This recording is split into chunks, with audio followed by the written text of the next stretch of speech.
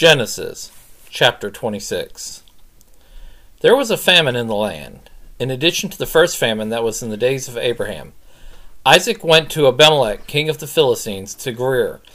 Yahweh appeared to him and said, "Don't go down into Egypt. Live in the land I will tell you about. Live in this land, and I will be with you, and will bless you. For I will give to you and to your offspring all these lands, and I will establish the oath which I swore to Abraham your father. I will multiply your offspring as the stars of the sky, and will give all these lands to your offspring. In your offspring of all nations of the earth will be blessed. Because Abraham obeyed my voice, and kept my commandments, my requirements, and my statutes, and my laws."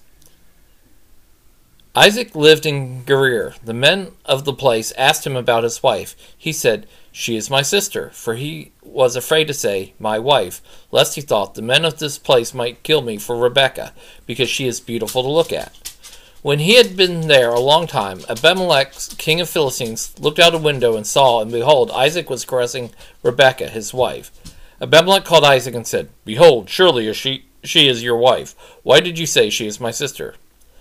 Isaac said to him, "Because I said, lest I die because of her." Abimelech said, "What is this you have done to us? One of the people might have easily lain with your wife, and you would have brought guilt upon us."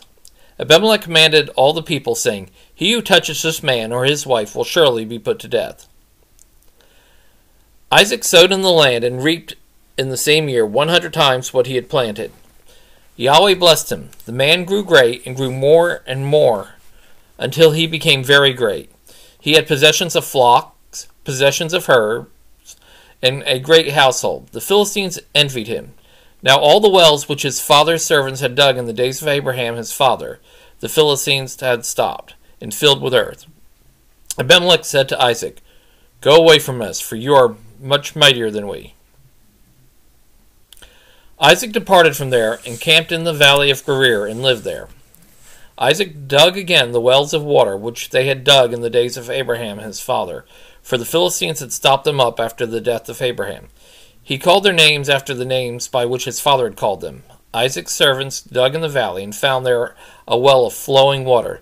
The herdsmen of Gerar argued with Isaac's herdsmen, saying, "The water is ours." So he called the name of the well Esek, because they contended with him.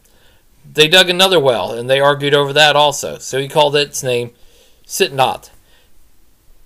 He left that place and dug another well. They didn't argue over that one, so he called it Rehoboth. He said, "For now Yahweh has made room for us, and will be fruitful in the land." He went up from there to Beersheba. Yahweh appeared to him the same night, and said, "I am the God of Abraham your father.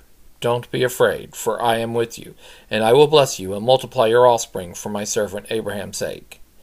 He built an altar there and called on Yahweh's name and pitched his tent there.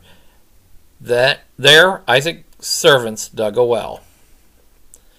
Then Abimelech went to him from Gerar with Azuz his friend and Phicol the captain of his army. Isaac said to them, "Why have you come to me, since you hate me and have sent me away from you?" They said, "We saw plainly that Yahweh was with you. We said, 'Let there now be an oath between us, even between us and you, and let's make a covenant with you, so that you will do us no harm, as we have not touched you, and as we have done to you nothing but good, and have sent you away in peace. You are now the blessed of Yahweh.'"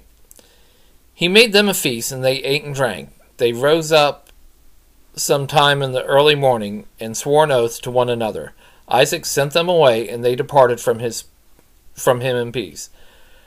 The same day Isaac's servants came and told him concerning the well which they had dug, and said to him, "We have found water." He called it Shibah. Therefore the name of the city is Beersheba to this day. When Esau was 40 years old, he took as wife Judith, the daughter of Beri the Hittite, and Basemath, the daughter of Elon the Hittite. They grieved Isaac and Rebekah's spirit.